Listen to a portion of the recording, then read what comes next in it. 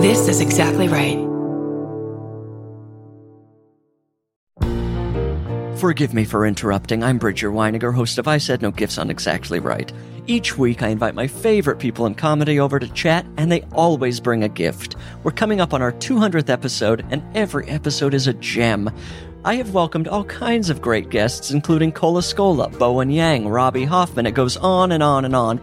And you don't want to miss the 200th episode with the great Maria Bamford. What does she bring me? Find out April 25th. New episodes every Thursday. Follow I Said No Gifts wherever you get your podcasts. Are you leaving or are you on your way back home? Either way, we want to be there. Doesn't matter how much baggage you claim. Give us a time and date, terminal and gate.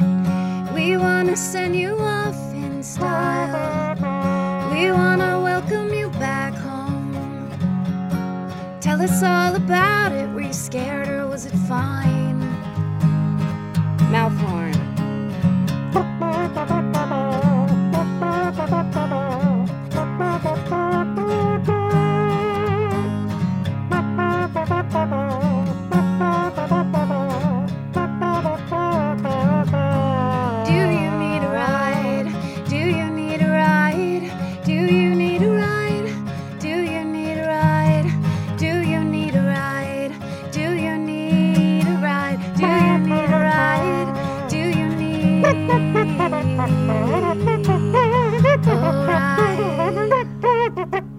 With Karen and Chris.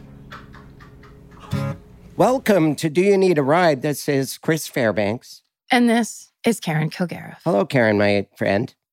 Hello, Chris, my friend. Arguing already? Yeah, wait a minute. You're my friend. No, mine. I did the usual this past weekend and went to a 4-day desert rave. Oh, standard stuff me. for Chris. My love of electronic music and camping. I had so much fun. I seriously I was doing stand-up in the comedy venue at this electronic music festival, and I'm not a huge fan of DJ type music, or I thought I wasn't. And until those drugs kicked in, and then boom. You do make a valid point. But it was just the positive. Everyone was in a good mood. It was like I'm rarely, if you grow up going to punk rock and metal shows, people aren't like spreading love with their vibes. Well, it's a different agenda. Yeah, feels and like there was a lake, so I was able to bring a bar of soap and wash myself off in a lake. So it was really. And were you wearing a barrel the whole weekend, or what kind of lifestyle is this? Yeah, but a small one around my neck, like a Saint Bernard. To rescue other tweakers as they freaked out on exactly. EDM. I would just bark at the cops, and there were police there. People just doing light drop, like it wasn't a rowdy powder festival. It was like everyone was very irie. It was one pill 6 hours before type of festival. And I loved the music. It was I did not know I'd enjoy it so much. Hum one song. But there were cops. I mean, you love the music. I did. Give me the hook on one of those songs that you heard this weekend. What's that? I'm being like a music asshole. It's like, name one song off that album. Where it's like, name the tune of any song the entire weekend. Right. I don't know why my whole life I've been offended by music that doesn't have lyrics or something.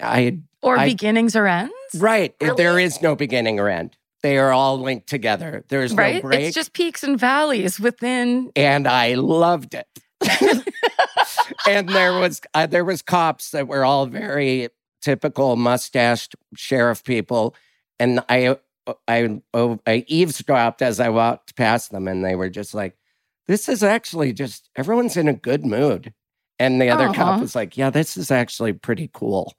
And one of them was like bumping his head. That's something I needed to see for some reason. Then the first one said, I feel like I don't want to kill people at basic traffic stops anymore. Could this be the solution? EDM this whole time has been the hiding in plain sight solution for police violence. I felt like they were all confronted in that sweet way.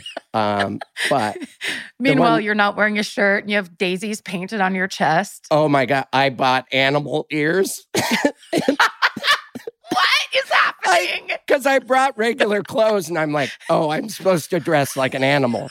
It was just adults playing like kids. So I got these fuzzy animal ears and I wore them all weekend. I was not going to let you know about that. Sorry, what? I mean, please, you've just given me the gift of a lifetime. What animal, may I ask? Well, there's so many. It was should I guess? A zebra bucket hat with cow ears. So kind of a hybrid. What is happening? Yeah. Hybrid within the hat. Yeah, both were black and white. So I just kind of morphed those animals. And it was terrific. I just had a good time. I'm still feeling great. Irie vibes. Did you... And sorry, because we have to introduce our guest. We will. This can't go on forever, and we will absolutely get her take. But can I just ask super quick? Yes. Did you participate in the moment where a DJ played a song and it was like repeating intense beats, right? Until he brings it up to the point, and then there's a silence, and then he drops that beat and everyone goes berserk. Yes. That is when I would woo and start dancing and hug the person next to me. A stranger that was in all vinyl and on stilts. There was a lot of industrial. I loved it. I was hugging people. I mean... You were knocking people off their stilts, thinking you were giving love and actually killing some circus performers. But they would have said thank you. That was the kind of vibe. It was downright therapeutic. I just feel worried for there were ground squirrels there. I couldn't stop the whole field. It was a giant campground with a lake, but in the desert. But there was little holes. I thought I was going to roll my ankle in one of these gopher holes, but they were little squirrels. So it's been serene and silent there for years. And then all of a sudden, this bass and thousands of humans and bass penetrating the ground, they had to be freaking out. Yes. I was a little worried that they were just huddled and shaking. But I did like to think there was like one gopher that was like the one from Caddyshack that was like above ground, wearing sunglasses, totally into it. That was going my like, dream. Yeah, man. Yeah, you guys gotta get over it. Get up here. Yeah, below ground, it was like the beginning of Watership Down, or I guess the middle of Watership Down. Like total animal trauma. But then above ground, if you could just get up there. Yeah. Great stuff was happening for By gophers the fourth and squirrels. day, there were squirrels everywhere that were like, it's not that bad. Tapping your arm for drugs. Okay, let's for real. I had to tell you. That's why I'm in a good mood. I'm so happy. Thank you. This is what we need. These are the uplift stories that we need right now. I was nervous to tell you for some reason. I'm a raver now. It's hard to come out of the closet. It really is. As a raver. My whole life. I refuse to go to a field and have fun. Look at me now. But a true believer. This is just like you in golf, but just a little more drugs. Yeah. Just half a teaspoon more. Okay. Our guest today is one of the great stand-up comics of our time. She plays clubs and colleges all over. So many colleges. And these clubs. Please welcome Alison Leiby. Hi. Yay. Oh my God. I'm so full of questions already. Right? Good. Things. Shoot like 5 at Chris right now. What do you got? What did you eat and when? That's always my question. anytime there's like a large you. all weekend outdoor event, I'm like, what were the meal or snack breaks and what were you eating? Was it refrigerated? Was like, what was happening from a fiber standpoint? Like Right. bathrooms, I know. Like, it's just, it's all I think about every time I see anything. Every Yes. part of that question, including the fiber, was my first concern. Okay, On great. my way up there, I took a COVID test in the parking lot of REI. I went inside and I bought a backpack that is a fancy cooler. Smart. And I bought Oh. way too many groceries. I brought sandwich I think that's better stuff. than the and- alternative. Yeah, I and the ice, of course, kept melting. So I kept buying $10 bags of ice up there, and it would immediately melt. But I did make all my meals in my tent, which I couldn't stand up in. So I kind of lay on my new air mattress and just make a sandwich on my chest. And fell asleep with a couple sandwiches in my hand. But yeah, I brought a lot of fruit and sandwiches, and it all kind of went bad in my cooler backpack. So it was that's- difficult. It was yes, a difficult balance. I always want something that's been refrigerated, like from my snack. I like hummus. I like crackers. I like Yes, fruit. I brought like, hummus. You know, I brought and Triscuits. those things require refrigeration. So it Refrigeration. feels like in the middle of the desert. And also, did you have to buy an entire camping setup just for this? Or did they provide you anything? Sort of. No, Okay. they provide you with nothing but vibes.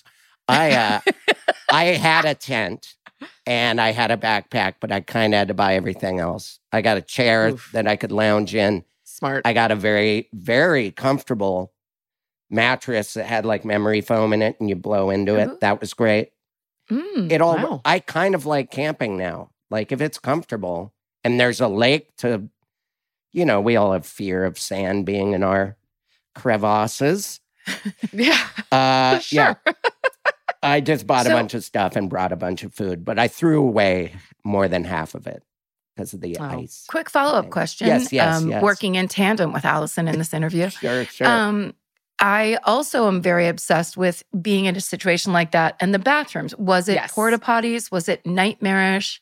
Every other version of this festival called Desert Hearts was porta potties. This was the same number of porta potties and an overpopulation of brick and mortar restrooms with flush toilets, Oh, and outside of them, those kind of beach showers. And some people were getting naked Terrific. in those, and Great. no one was staring. There was some nudity, morning. I'm like, oh, there's a naked shower. Yeah. That's how the world should be. And so, yes, my tent was very within a 1-minute walk from a perfect bathroom. Nice. That's terrific. I That's know. great news for us. I know. I'm going to. Constantly worried about bathrooms. Any Yeah. other questions I can talk you to into this festival? Well, what convinced you to go in terms of never having gone to a thing like that before? And then what was your favorite part? I'm very interested in this, actually. I am too. I was going just to do stand up, and I thought, what a fun audience this will be if they're on hallucinogens, and I can do my material that just demands someone imagine something. I felt like this audience will Totally. be able to imagine these bits I have. And then once I was there, I was like, oh, the show was the last thing I cared about. I had so much fun. And the music, there was art there. There was theatrics. Like everyone that worked there was in some sort of character. Everyone was playing. And it's usually from a distance, I would judge situations like this where people are that carefree and playing. And I loved it. That's what I didn't expect. Is that what you asked me?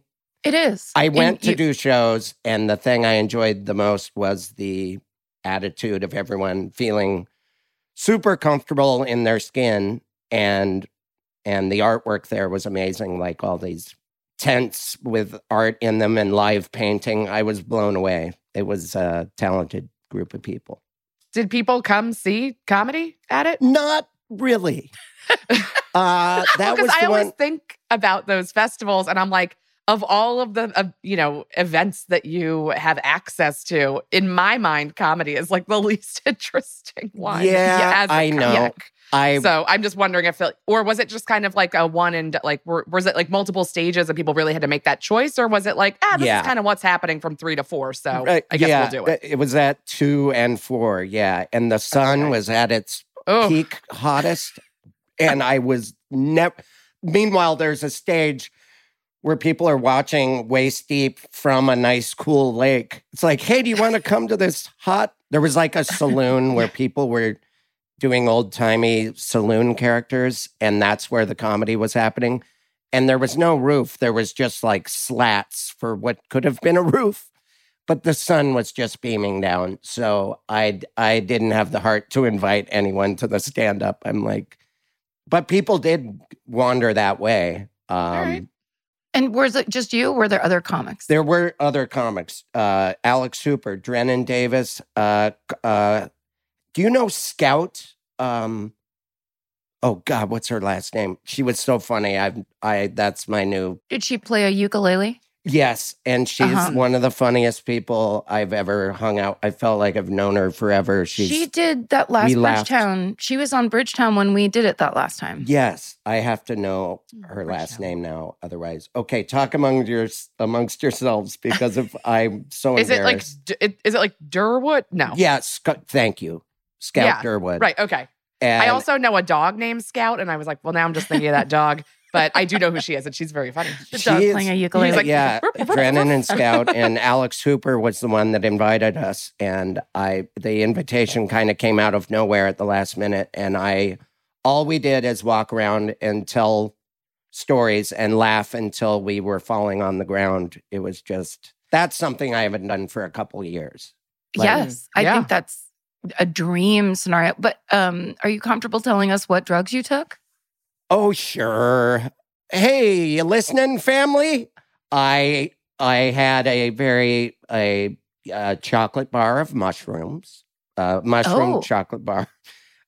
You can't taste the mushrooms. I see. A chocolate bar of mushrooms. Gross. Just portobellos.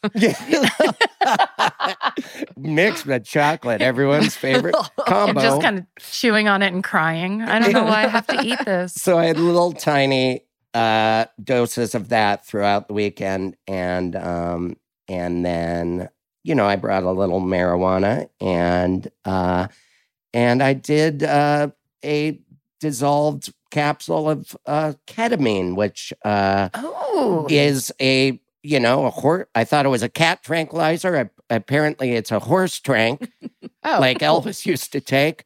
But I swear, and you can judge me, I swear it was like a therapeutic. Like, I figured some stuff out in my head, and my vision got better. I'm like, oh, my eyes work again. Is ketamine used for therapy? Yeah. Yes. Karen knows I've been complaining about, look at these ridiculous glasses. It fixed my eyeballs. And it is, yes, Alison, it's used for therapy, and having tiny doses of it, I was like, oh, I get it. I wanted to call my family and have conversations with them in those moments. That's good. Whereas most drugs, you're like, the last thing I want to do is talk to my dad right now. It was very therapeutic. That's it. Those are the drugs. I like it. That's Thanks a nice for mix. Thank you. Right? I got a little nervous. I'm not that open with my drug use. But Alison, what if we all did this? Alison, what's the last what would they call it? Like a Class C felony level drug you've done? I guess.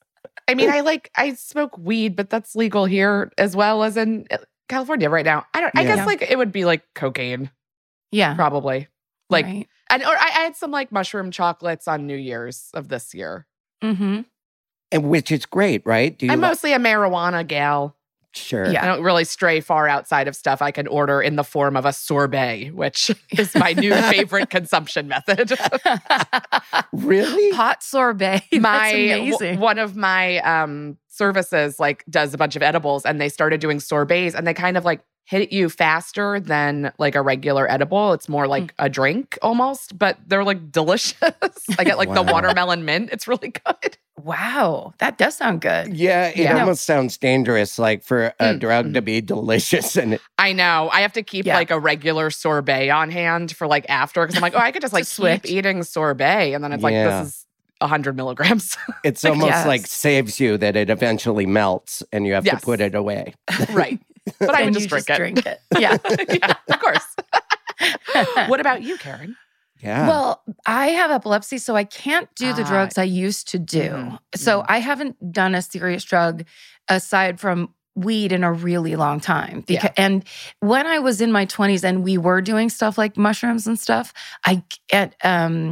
acid or whatever, I do each one once, maybe twice, and I'd be like, that's enough being out of control for me. I am like a deep down control freak where my mind kind of won't allow a lot. Like, we did acid once and then hosted a Christmas party. And so many people were like, you were on acid? I just thought your eyes looked really pretty. Because I was like, my pupils were like this big. I was opening the door like, welcome everyone. Anime I was wearing a silver dress. Yeah, I was like out of my mind. But there's part of me that like will never let go, it feels like. So I really love that people are like really testing out the micro versions of things and kind of like, what's the benefit of, you don't have to be tripping so hard that you have to call an ambulance to benefit. And like the idea that that's how people are doing it these days makes me really happy, because it was almost like we did mushrooms. The first time we did mushrooms, my friend basically gave all of us too many, and we spent, and I've told this story so many times, Chris knows, but we spent 8 straight hours laughing and crying alternately as we moved throughout our apartment in San Francisco. And by the time we got to the front room, it was like literally 8 hours later. We were exhausted and dehydrated because we'd cried out all the liquid in our body. And all we could do was like order a pizza and watch The Godfather at the end. We were exhausted and we hadn't done anything. We were literally just laughing our asses off and then sobbing hysterically that's funny. For a day. I was watching Scout perform in the hot saloon, and I was laughing so hard that I started tearing up, and then I just was crying. I did. So I was crying it's like a smooth transition. Yeah, it was just smooth. Go with it. I kept smiling, but it looked like my eyes were very sad. That's so funny. I wasn't going to blame the drugs, and there we go. Yeah. There we go. That's how they hit you, right? I think. Yeah. Did you, Alison, when you did a little bit of mushrooms, did you have any kind of did you hallucinate? Did you have emotional waves? Like, what was your experience? Recent time was just like a very, very low dose, like micro dosing, basically. Just like in addition to like smoking weed and drinking champagne and like whatever. So there was kind of nothing. That whole night's a blur anyway. But like... I mean, it's been, I am not someone who has enjoyed tripping in general. So it was really, it was like college in my early 20s was the last time I really like tripped and like really did more than what would be considered a micro dose. Right. And I was just like, I'm a control freak. I'm also like, I'm a drinking gal. I like drinking. That's kind of like my comfort zone. Yeah, me too. So I like to just stay in the waters that I know. And drink them. And this festival...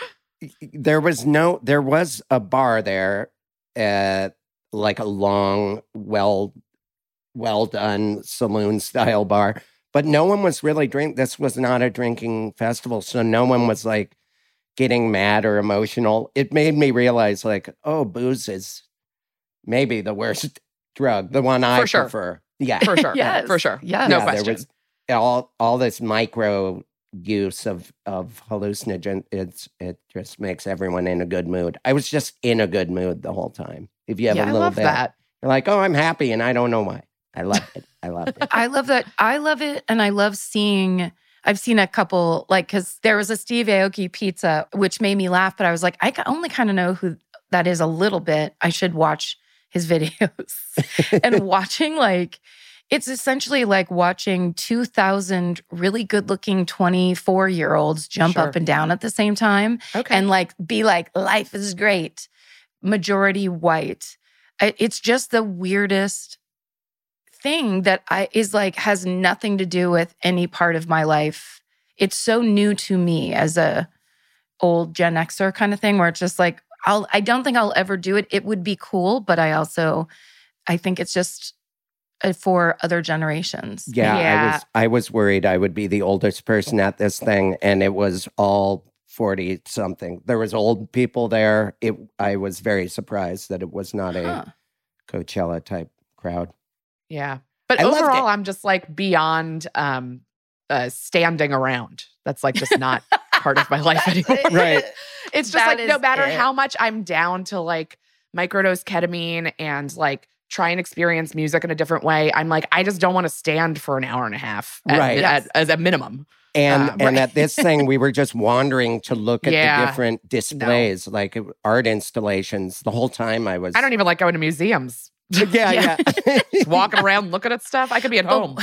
What about a museum where the art isn't in any way as good and the sun's on you the whole time? What about that? Oh, well, now I'm really interested. Could I also be dehydrated and dirty? I would love a museum the style of like the conveyor belt sushi. Like I stay in one place and the art comes to me and I decide dim sum style what I would like to participate in. And then you just turn your face away if you don't like something. No. Just sorry, Chagall. Like, goodbye. I don't know why Chagall. Fuck you, water lilies. I'm not paying attention. Fuck you, water lilies. Because, also I think, and this is a thing that I have a hard time, I would, if I didn't have a brain disorder, I would absolutely try something like this just in that way of like, I absolutely believe and love the idea, Chris, of what you're saying, which is a brand new experience that actually allowed you to enjoy it. There was they made sure the trappings of things that bum you out when you're on drugs kind of aren't around in that way, and the vibes are right. I mean, like, it reminds me of, again, we're talking about comedy festivals, but that idea that like this kind of perfectly catered to my world hang where, and it is like, it's indoors, it's at night, there's water and pizza, there's real funny people standing around having a good time. Like for me, the sun can't be involved, dirt, like a constancy of dirt can't be involved. Needing to be exposed physically can't be involved. There's a lot of rules with me. Yes. Or just like, if I was the kind of girl that could throw on a bikini top and some jean shorts and like go to the desert, it would be a different story for me. But I'm not. And I wasn't really thriving until the sun went down, and then it felt good, like those, like Bridgetown and those festivals felt at night. But during the day, I did a lot of like struggling, going to my hot tent, waiting for the sun to go down. Did a lot of struggling. Which is probably part of the victory at the end, right? It's a journey. Yeah, I tried just walking around with electrical tape X's on my nips, but I just... I went back to the tent. I'm like, this is not feeling good. And the zebra cow bucket hat provided no protection from the sun? It tripled the heat, actually. It traps all of it in your head. It kept my forehead from getting burnt. Yes. Important. Very important. Yes. Just that section. I love this story because I had a friend who just told me about going camping and being in the desert and experiencing some kind of creepy racist people that were like shooting guns and with Confederate flag things. So to me, in this current reality that we're in and the difficulty level we are playing at on a 24/7 basis, this idea that people are making a very conscious effort to do things like that actually brings me great solace and relief. Yeah. Because I think people, especially like not just beautiful 24-year-olds, but mediocre 52-year-olds need that kind of need that experience. Yeah, there was no one like that at this festival. And if they were cosplaying like they weren't that person. And convincingly. Like everyone was. And in the middle of the night, I saw a eagle, a bird with an 8-foot wingspan fly out of a tree. And that was sort of a religious experiment. Thank you. So many great things. I loved it. No birds of prey for you, Allison? I'm not into birds. Can I relay like a horrifying story to you about birds right now? I have like many horrifying stories that I like talk about with birds, but there's just one that's pretty recent. I live in New York and I have a terrace. That's the whole thing. It's like horrifying. No. So I have like a little, I have like a little terrace out there. So I have like a big glass door and a big glass window that like goes out to it. And behind my apartment, there's this giant tree that a lot of birds like to live in. I came home, I like ran out, got coffee, and came back one day. There was a huge, oily mark of a bird had hit my door. It was like you could make out the feathers. Okay, birds are oily, disgusting monsters. It was like, and you could see like every feather, and it was like wings were out, and then like it kind of like, I think it kind of like shit itself when it hit the door. On impact. And like I didn't see like a dead bird anywhere, so I think it like survived and flew away.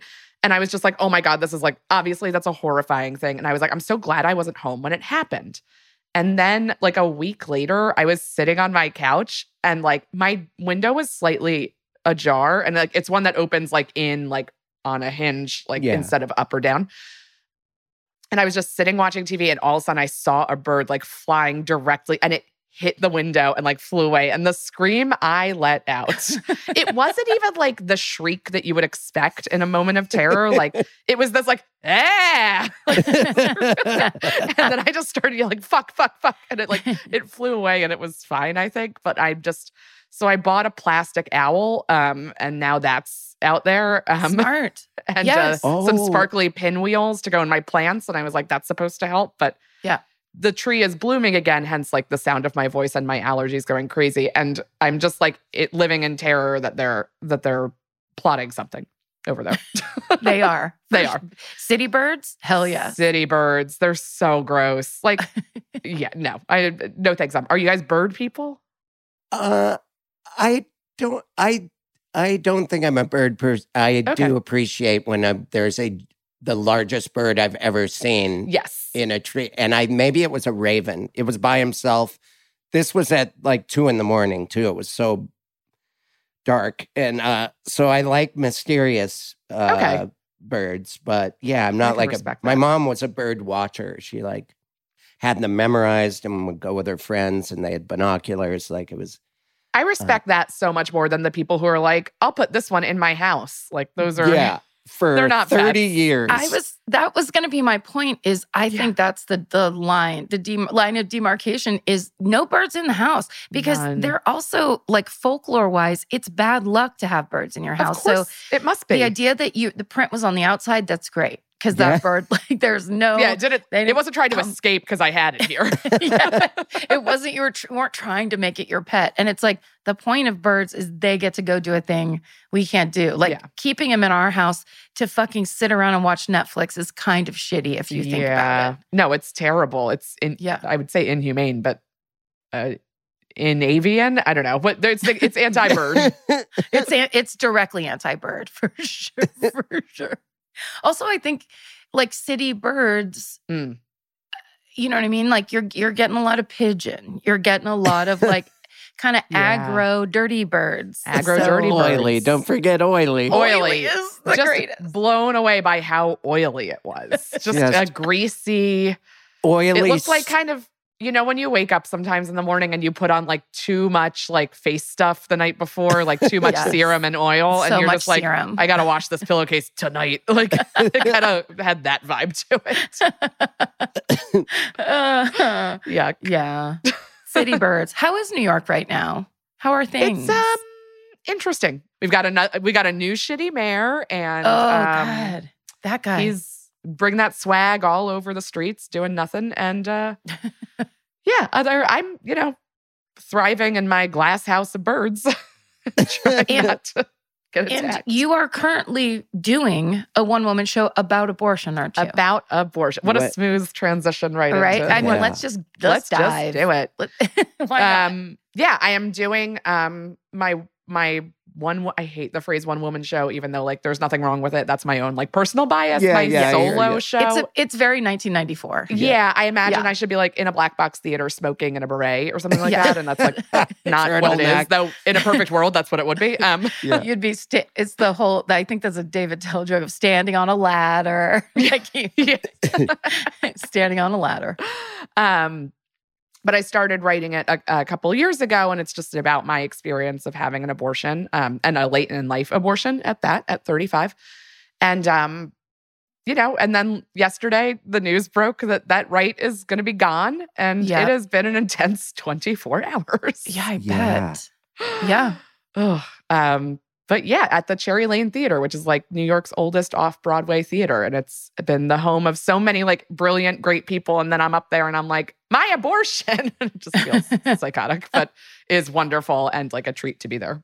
Well, I bet you, in a time like this, hopefully, what I would hope is that people are going to go watch it for the very reason of this is a thing we never discuss. This is a thing that's supposed to be a woman's problem. This is that thing that's like, let them deal with it. Meanwhile, men are the cause. Men are half of it. They're fucking getting away with just not participating in this at all. It's totally ridiculous. So I love that, it's like not easy, I'm sure, to continue a conversation people don't necessarily want to have. Yeah. But I bet you they will start to want to. Yeah. I mean, like the whole like kind of conceit of the show is I only really talk about my abortion for like 8 minutes of the hour, which is about how long it takes to have an abortion. But it's more just about like what it's like to be a woman and how we conflate like motherhood and female identity. And like you're either a mother or you're not a mother. And like men don't have to live under that binary. But it's the call to action of it at all is just like, hey, we should talk about abortion more because like I was an activist for many years and had no idea like what it entailed until I had one. Yeah. And I'm like, wow, it would be cool information to have had. And like what friends of mine, oh my God. Lost a headphone. Just like gesturing too much. It's my one woman showness coming out. Me over here. You. Alison, big hands and arms. Let him see you in the back row. But the whole point of the show is like, I'm not telling you to go do anything except for like, just talk about abortion more or ask questions or talk about this show or talk about yours, talk about someone's like, and that's still the thrust of the show. And everybody's like, are you going to change it, to be more political? And I'm like, it's already inherently very political. Right. Yeah. You were being political when no one was being political. Yeah. So yeah, you don't have to change anything. Yeah. I'm like, it's already a show about abortion. I think it's like pretty on topic for what we're doing here. Don't worry about it. I think that, so there was like some like right-wing guy who called himself a playwright, wrote like a response play to it. But to your show? Yeah, but he like purchased a ticket and came and saw it, like him and his wife or a partner or something like that. And I'm like, well, you already like gave me the money. Like, I don't know what you. So he wanted to like put up. I saw this on. I had no idea. My publicist told me, and then like Fox News like ran a little story online. But he like was doing some play that's supposed to be like the truth about abortion, and it's just the incredibly gruesome court transcripts from like a guy who performed abortions, but like was doing some not great stuff. And so he just like, the play was just reading these like really gruesome transcripts. And the theater was like, oh yeah, no, we're not doing this. Like, this is not safe. This is not. And now he's like claiming censorship and all this stuff. Oh, of course. But he like bought tickets to mine. I was like, okay, like, I'll take your cash, bro. Hell yes. And did he say he wrote his play as a response to your show? I think that the intention, I don't know if he didn't write it like after he had seen it, just because that was like would right. Scare but me. I think I know it's like you went home and like wrote something. Oh, but I think he knew it was like, obviously it had been publicized before I opened the show. So I think he like saw it was coming and was like, I'm going to do the other side, the right side to this. And it's like, actually you can't. It's like horrific and no one wants to see that. Well, and also it's just this very narrow propaganda service to a thing that's not actually addressing what the point of this medical procedure is about, is for. And it's actually that thing of that idea where it's like, well, you can keep on talking about this is like, of course, a Twitter quote that I read this morning. Yes, so now I'm the expert on this. Yes, of course. You know how it all works. But it was that thing of like speaking for the unborn is the easiest way to pretend to be a Christian because they don't talk back. You can use them any way you want. And meanwhile, there's all kinds of people who need your help who are actually people and you never engage with that. And you actually have Yeah, or just the simplicity of like, once that baby's born, those Republicans are like, no fucking help, no services, no childcare, women don't make money. Like the whole thing is such a fucking scam. Yeah, you don't even get time off to have the baby from your job. Like you have to be at work. Unless you have the best job or, your job unionizes and you have. Right, which you probably got because of other privilege. So it's a cool cycle that we've built into our culture. But this guy complained that I didn't talk about abortion enough in the show. Really? The guy who wrote the other... Everybody's like fucking critic. He's like, it's just anecdotal. She doesn't talk about it at all. And I'm like, aren't you mad? Like, isn't that the thing that you should be happy about? That it like doesn't have more He wanted to hear the gruesome medical details. That's what he likes to sink his teeth into. Definitely. Yeah. Oh, God. Gross. Like, well, also, so crazy. They're actually also trying to regulate how you do your abortion story personally. Yes. No, right. all of it needs to be controlled. Police the creative body. Yeah. You fucking piece of shit. That was so good. Police. And you've been doing it. You're in like you've been doing it several weeks now, right? You're not even halfway. I'm in the middle of week 2. Oh, wow. So really still like, I knew that like we were going to overturn Roe v. Wade. I think we all know that was like, that's the decision that's coming. And I was just like, well, that'll happen in June and maybe it'll still be running or maybe not. Like I might have to kind of address that or deal with it. And then like the 8th show, it happened. And I was like, God damn it. Like I can't not acknowledge like the elephant in the room. Wow. But at the same time, I'm like, I wrote this thing and I spent a really long time writing it. I want to keep doing it the way I would like to. Has the show changed because of that or just? Not yet. It's only really been one performance so far that has happened in this light. But if anything, I think it kind of drives home that it's like on the right course because it's just this kind of like gentle personal story. And, with Roe v. Wade overturning, there is like, I do talk about my mom and her relationship to abortion. And that's kind of like the twist of the show. And it is relevant to the news, sadly. Yeah. What an important time to be doing this show. Good. I know. job. All I wanted to do was like do stupid jokes. And now I'm like, oh, God damn it. I'm like an important person. I don't want that. I want zero responsibility in comedy. Like, I don't know why I set off to do this when like all I want to do is write stupid jokes about plant stores. Yeah, but maybe I don't know. It's like exactly the way you're envisioning kind of talking about a thing that people literally can't talk about at all. Yeah. You're talking about it for 8 minutes, it makes Fox News. I mean, all of this is important. It doesn't have to be some sort of perfect legislative anything. Yes. It's your art, it's your fucking opinion, and that's the point overall. Like in and of itself, you're killing it. Yes. Yeah. I already did. I mean, that's why there's a show. Yep. You did it. That's great. But yeah, it's been going really well. It's been really fun and exciting, and people are it's like every single show, at least one person DMs me afterwards, and it's like, I had an abortion, and I'm like, I love that. I love that people like feel compelled to tell me that. No one has to. There's no pressure to. I'm not checking on the way out, and it's like, and you? Did you have one? But it is that kind of thing where it's like, it's so highly sensitive and yet insanely commonplace. Like there's such a cultural lie about it, where it's this kind of like the forbidden thing that happens to fallen women or something. It's like, hey, guess what? It's 2022. Probably everybody you know has had some interaction with this situation, with this medical procedure. Let's get honest. 1 in 3 or 1 in 4 women, depending on the statistic you read, like it's a lot of fucking people. It's just a lot of people. It's hard to believe that those would all be, poor 18-year-olds who like never got their shit together. Like, no, it's all kinds of different, people. And I love those threads that I see where people who perform abortions are like, here's all the different kinds of people that have come in for an abortion. A married woman with 6 kids, an unmarried woman on her way to a PhD program, an 18-year-old who there's just like every person you could imagine has had to deal with this. So it's just it's a people issue. The thing that I kept retweeting, and then I'm like, all the people I'm talking to agree with me and probably know this already, but it's like the 7 or 8 out of 10 Americans support abortion, like the vast majority. Yes. So we are absolutely, what we're really talking about in terms of what's happening with legislation is we're talking about fascism setting its teeth right into this country because it's actually very symbolic.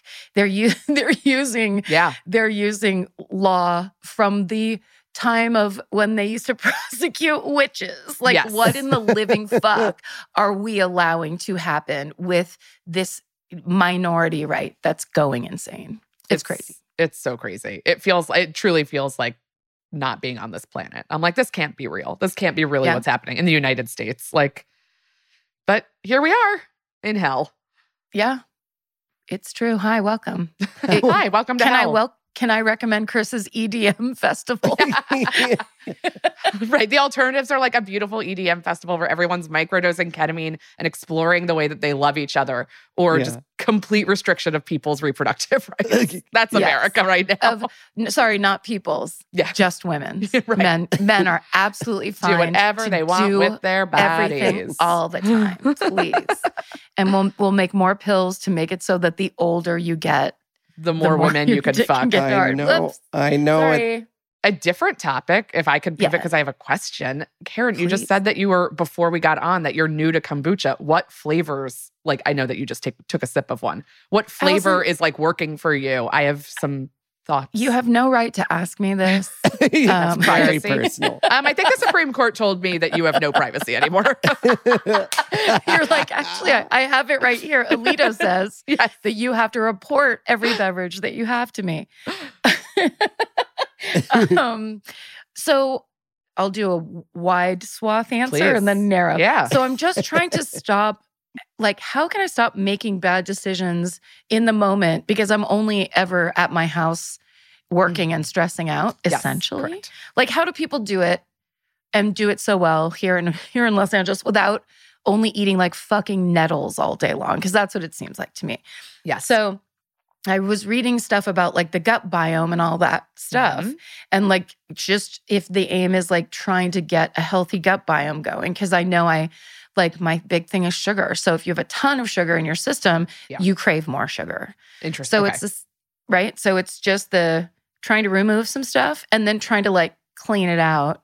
Yes. I don't know. And that's the long answer. The short answer is like, all my beautiful yoga friends always have one of these in their hand. So I'm like, fine, that'll be my thing too. Right. Because I don't know. Yeah. I'm trying to kick or at least like reduce my Diet Coke habit, which is, I would say, out of control.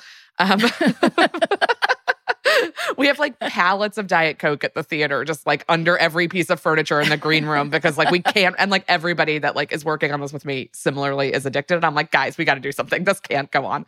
And yet I've done nothing. But like I try and use like kombucha as like, oh, when you're craving something like that, like maybe the answer is something more like kombucha. And I like it. I act like it's Drano and like one of them just like changes everything. And it's not the case at all. It's not the case at all. But like, so this one's golden pineapple, which I just kind of was like, oh, that seems like I would like it at least more than whatever the last one I had.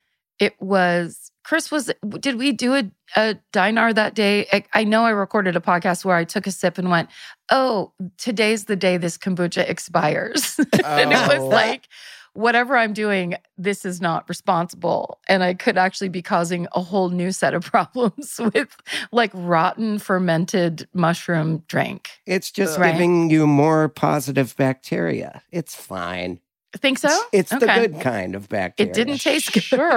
No. I know. That's the hard thing about kombucha. It's actually kind of hard to know when it's gone because it's like slimy and weird. Yeah. That's the bottom. It's hard. Yeah. I kind of stick with just like the lemon ginger varieties. Yeah. I find the other stuff gets real sweet for me. And like, I'm not, if it's not chemicals, like I just want like water or sparkling water. Yes. So, my answer is the Gingerade kombucha. I like the Health Aid brand. I don't know. They're all so expensive and stupid, but it's the squatter size bottle, like the like, it's like shorter. Yes. And like wider. It's like a barrel that perhaps a Saint Bernard would have around his neck. And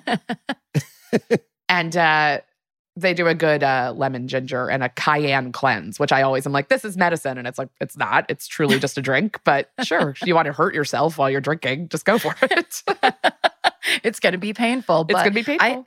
I thought you were describing one time during quarantine, I ordered 2 bottles of kombucha, but I didn't look at how big they were. And they were gigantic. And I was just like, I barely drink the ones I buy. Like, how am I going to ever finish? It was so hilarious. They were in my refrigerator for a very long time. The one brand does like truly growler-sized bottles. And like, to me, I'm like, the appeal is when you first open it and it's super fizzy because it's, for me, a soda replacement. Right. So yeah. The idea of having a big one that you're drinking like over the course of several days or the week, I just am like, by the end, like, I'm like, it's so flat. It's already not great. I mean, I drink them all the time, but. Yes. And do you think, like, do you see improvements in any areas? Do you think? I do think that it does like do some gut and digestion regulation. It's like hard to say if it does a ton because I feel like usually when I get a kombucha, either I'm like trying to solve a problem or like this'll do it. Or I'm like already kind of on a little like healthy kick where I'm like, I had a green juice, I ate a salad, I'm getting a kombucha. Like I'm trying to be a different person.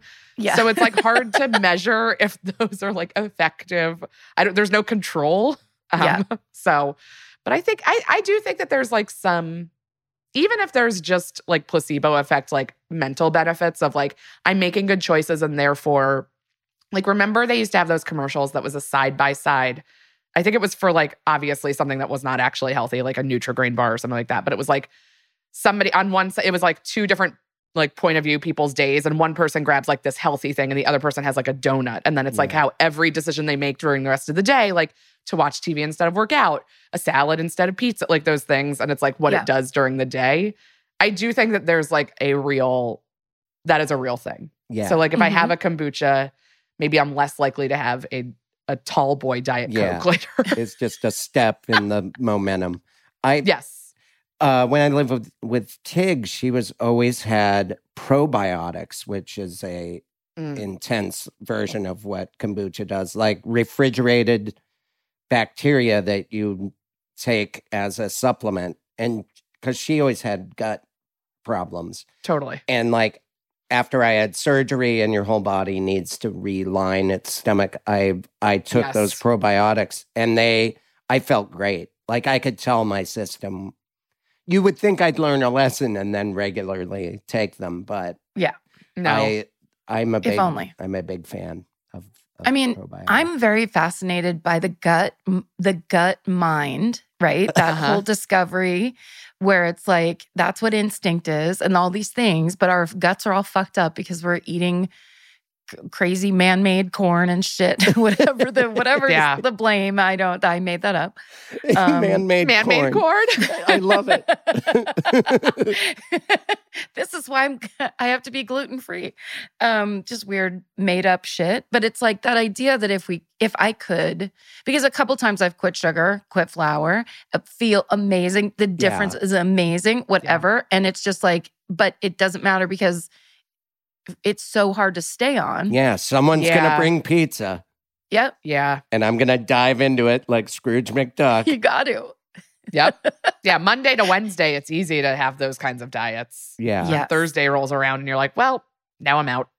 Now we're back to the great mac and cheese quandary, which is like, it's just don't order it. I got into such a thing during like the beginning of the pandemic where like, because every time I ordered out, it was very specifically a treat because otherwise I cooked everything. And I was just like, once a week or once every other week, you like support a restaurant and you order and get whatever you want. And now like, that's how I order food. And I'm like, okay, but like now this is like just a regular dinner, but like you just don't have time to cook. Like you don't need to order cake. Like it's just not, it's just not part of the meal. Trying to support this Subway or this struggling cheesecake factory. Yes, please buy one of our cheesecakes and keep us in business. Okay. If I have to. Yes. I mean, I'm just trying to be a good person. Fine with me. Yeah. I do love that. The thing I actually always say to myself is like, it'll be a restaurant that's completely serves other stuff. But then if you go into the sides area, everybody's got a mac and cheese, some kind of fancy version of mac and cheese where I'm like, well, I haven't had this kind yet. And I absolutely, the voice is trying to convince actual me like that I've never tried mac and cheese where it's like, you know what this is going to be. It's very simple. Yes. It is not. Even but it's like Sage, there's this vegan place by my house and they serve like fried mac and cheese balls, but it's not real cheese. So I juggled them into my mouth like it's the end of the world. Yes. The like trick that I play on myself when things are plant-based or whatever other like what seemingly is healthy from a dietary standpoint. I'm just like an Impossible Burger like is so good in so many ways for all of the things it does, but like it's super high in fat and sodium in the way that beef is. Like that's not the solve. Like, right. More so it's just so like again with like vegan food too. Like I remember my friend used to live near a place in Chelsea and we would get their like vegan BLT, which was like ciabatta bread and like a big piece of fried tofu and then tempeh bacon and this like Chipotle like vegan aioli, and we were just like, "Oh my god, this is so great and it's healthy." And they were like, "Well, it's not healthy. I mean, it's still fried. Like there's like multiple fried things on that sandwich. They're just not like animals." Yeah. It's hard. One thing at a time. Because Diet Coke is the same way and I do that anytime I have an office job, Diet Coke becomes a huge problem or like a huge, sorry, that dog's just going to bark. I mean, that's he's just like... He's just going to bark. I doubt it's picking up on the mic. It's just Zoom barks. Zoom barks. It's like my dog knows like a certain amount of time passes. And he's like, enough with the door being closed. Like, if you're not going to have me in your life, then you're going to remember that I'm out here by myself. Frank! No, okay, just want to know you were okay in there. Just checking on you. One last bark. He's like, "Oh, sorry, you're on a call. I didn't realize." Just my mistake. Sorry. But I was just gonna say, it is weird how addictive Diet Coke can be in that way, where getting me through. It's like the gap between 11 and 1:30, then the gap between 3 and 5, then the gap between then you go to a restaurant. It's like, oh, fountain Diet Coke. Like I've never had a Diet Coke before. Right. It's like I've been to a restaurant that has a fountain machine before. Like I know what it tastes like. It's okay to not get I get in phases where like, especially like when I'm in jobs, or going to a place every day for something. I guess that's what work is, but you know what I mean? Where I'm like, oh, I can't have a meal without it. Like I can't have my lunch without it. Or if I'm going to have a snack later in the day, I'm like, well, I'm going to get, and then like, it's like, just have a fucking coffee. Like just have a cup of coffee. Like that's fine. That's way better. I mean, I randomly had a desk at this action sports show I was working on, and there was a Red Bull tiny dorm-sized refrigerator next to my desk, and I would just, without even thinking about it, I would just reach over, and I probably had 5 or 6 a day. Heart palpitations. Wow. And I was getting arthritic. I really think it was my joints hurt. Crack another Red Bull. Crack. I've never been a Red Bull person, and I'm like, I get on a I'm like, I've never had those drinks. It's like I am mainlining 6 Diet Cokes during the day. There is no high horse to climb on in this race. Right. But I, for some reason, like get that way. But I have never. It's just a different chemical. I like other chemicals. And it just happened to be literally within arm's reach. And I'm like, well, I got to keep working. I'll have one of these jittery sodas. At my last like in-person fancy like TV job, my office was like directly across from the kitchen, and they stocked like, it was an Amazon show. They stocked fucking everything for us. Yeah. Probably shipped via Amazon. It was probably just a cycle of closed loop profit. But it was like, so like every time I got up to go to the bathroom, I was in the kitchen. Like it was just where I was. And so I was like, oh, well, there's like stuff here.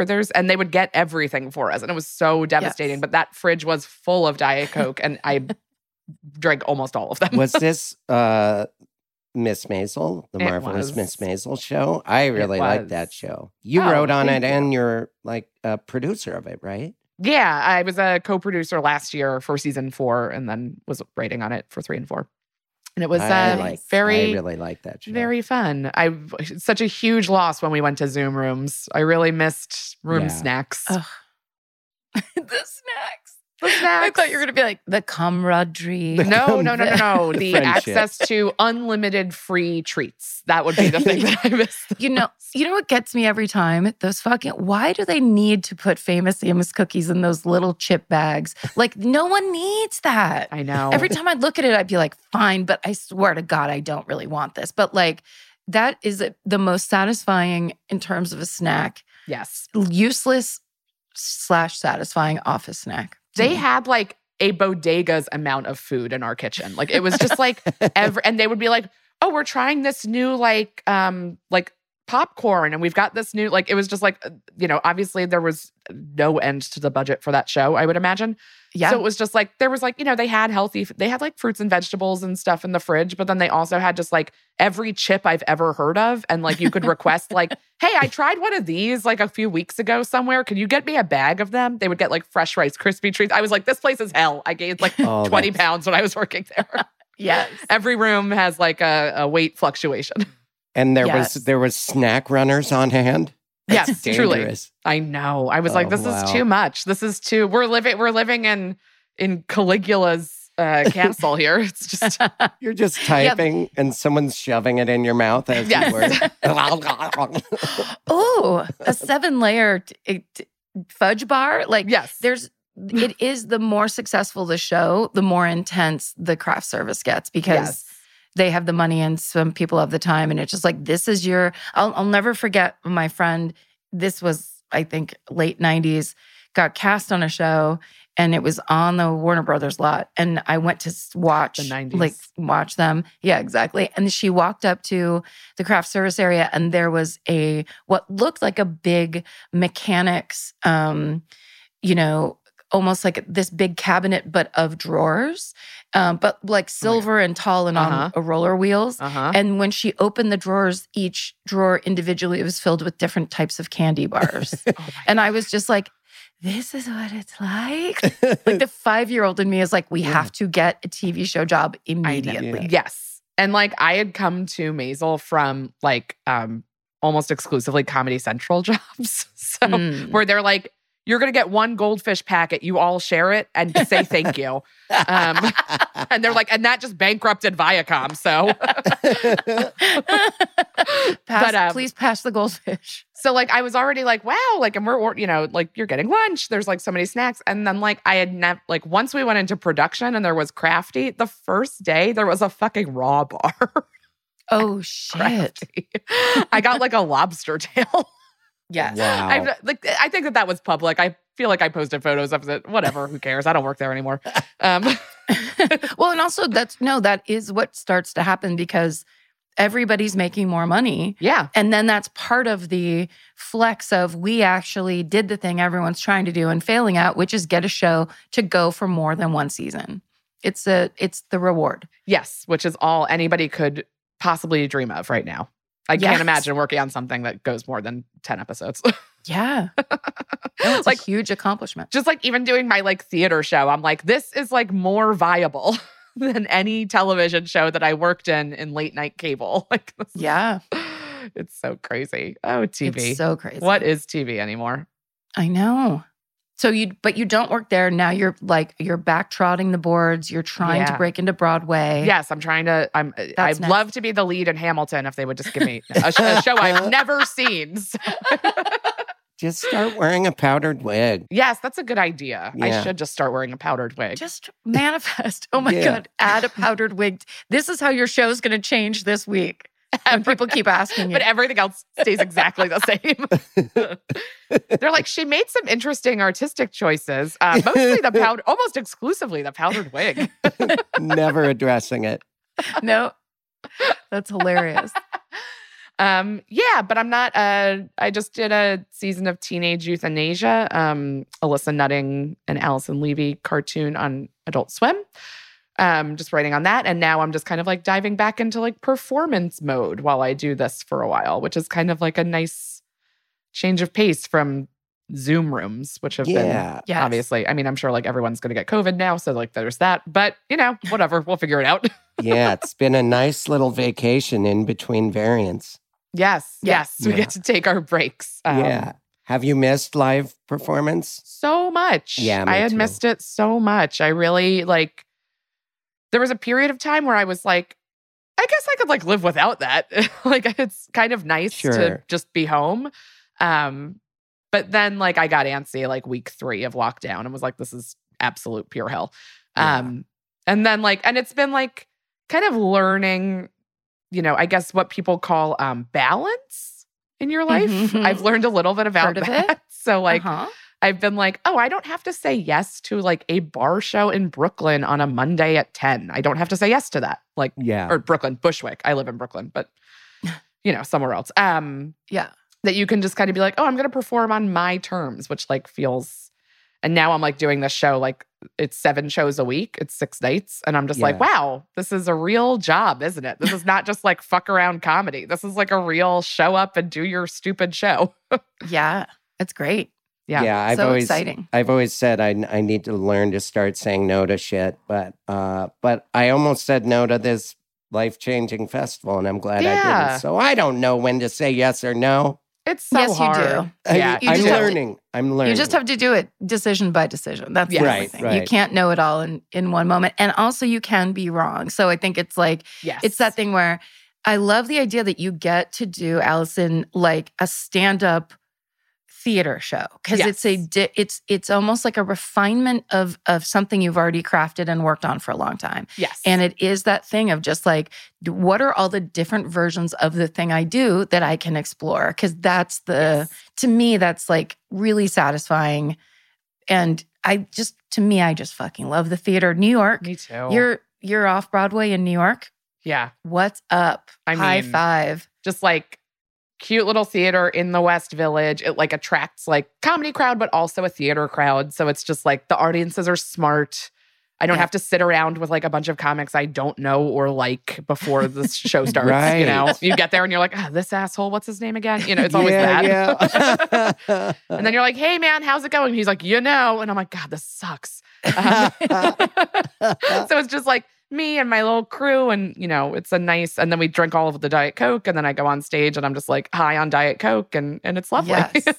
It's all on your terms. You're staring into that Broadway mirror with the light bulbs all around, just staring into your own face, drinking Diet Coke. Just drinking Diet Coke and looking myself in the eye, being like, it's okay, it's good for you. The word diet's in it. And then slowly you lower the powdered wig onto your head, and you're like, and I'm ready for my entrance. And they're like, entrance. Alison 5, and you're like, thank you 5, and then you start rapping. If I could write an abortion rap show, I'd really be making it. I hope at the end of this, there's at least a couple hip hop numbers. I would expect that by the end of 6 weeks, I'll have a handful of those. It'd be weird if I didn't. Please allow for the 10-minute freestyle portion at the end of your show so you can build that act. Take suggestions. And your show, I don't think we've said the name of your show yet. Oh, God. It's called Oh, God, a show about abortion. Which I love that title. So good. It used to, when I was just running it around town, like at Union Hall and just kind of like at other spots in New York, I used to call it, Oh, God, an hour about abortion, because it was an hour show. And the idea, of course, with the tone of the title being like, oh, God, no one wants to hear this. And then it's like kind of a very light touch. Right. Yeah. Well, it's disarming to name it that. It's attractive to name it that. It's such then when it went to the theater, I was like, oh God, are they going to make me change the title? Because like, that's a big word to put on the front of a marquee and just, God. And they were like, yeah, there's a word we need to change. And I was like, here we go. Abortion can't be in it. And they were like, so the word hour? And I was like, that's the problem? You're like, cut it. It's no problem. Lose it. I don't care. Call it a show. I don't care. Technically, you clocked in at 75 minutes. They were like, hour is just very stand-up-y, and we want to make sure that this is not like exclusive to the stand-up crowd. And I was like, an abortion? They were like, yeah, it's great. What we a love relief. It. I was great. Like, phew. That's awesome. Yeah. Well, go, if you are in the New York or tri-state area, yes. Please go to the Cherry Orchard Theater. Cherry Lane. Right? Cherry Lane. Cherry Lane. The Cherry Orchard is a play that would be at Cherry Lane. And orchards have lanes of trees. I understand that. True. All right, cool. Yeah, that's right. Yeah. Oh, I like. Sure. I was reaching. And you're running through, just because this might, someone might listen to this. It's already open, obviously, through June 4th for now. And then, a fingers crossed for an extension or a second run or something like that. So amazing. I'm sure this will be still topical every single day. Yeah. I imagine. So hopefully people will come see it. Yeah. Yeah. Well, awesome. It was great to talk to you. This was so much fun. Yeah. We should all microdose ketamine together in the desert. Yeah.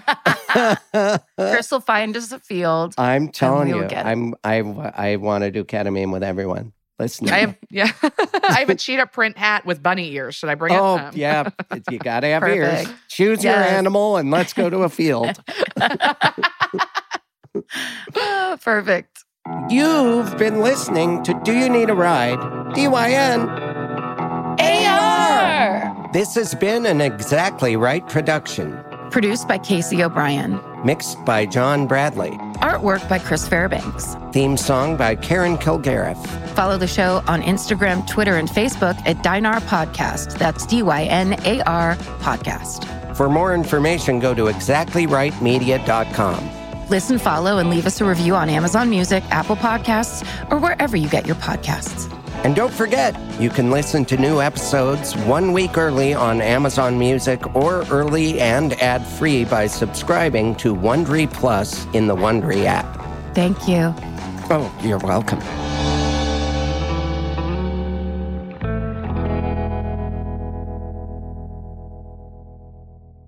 Honk honk.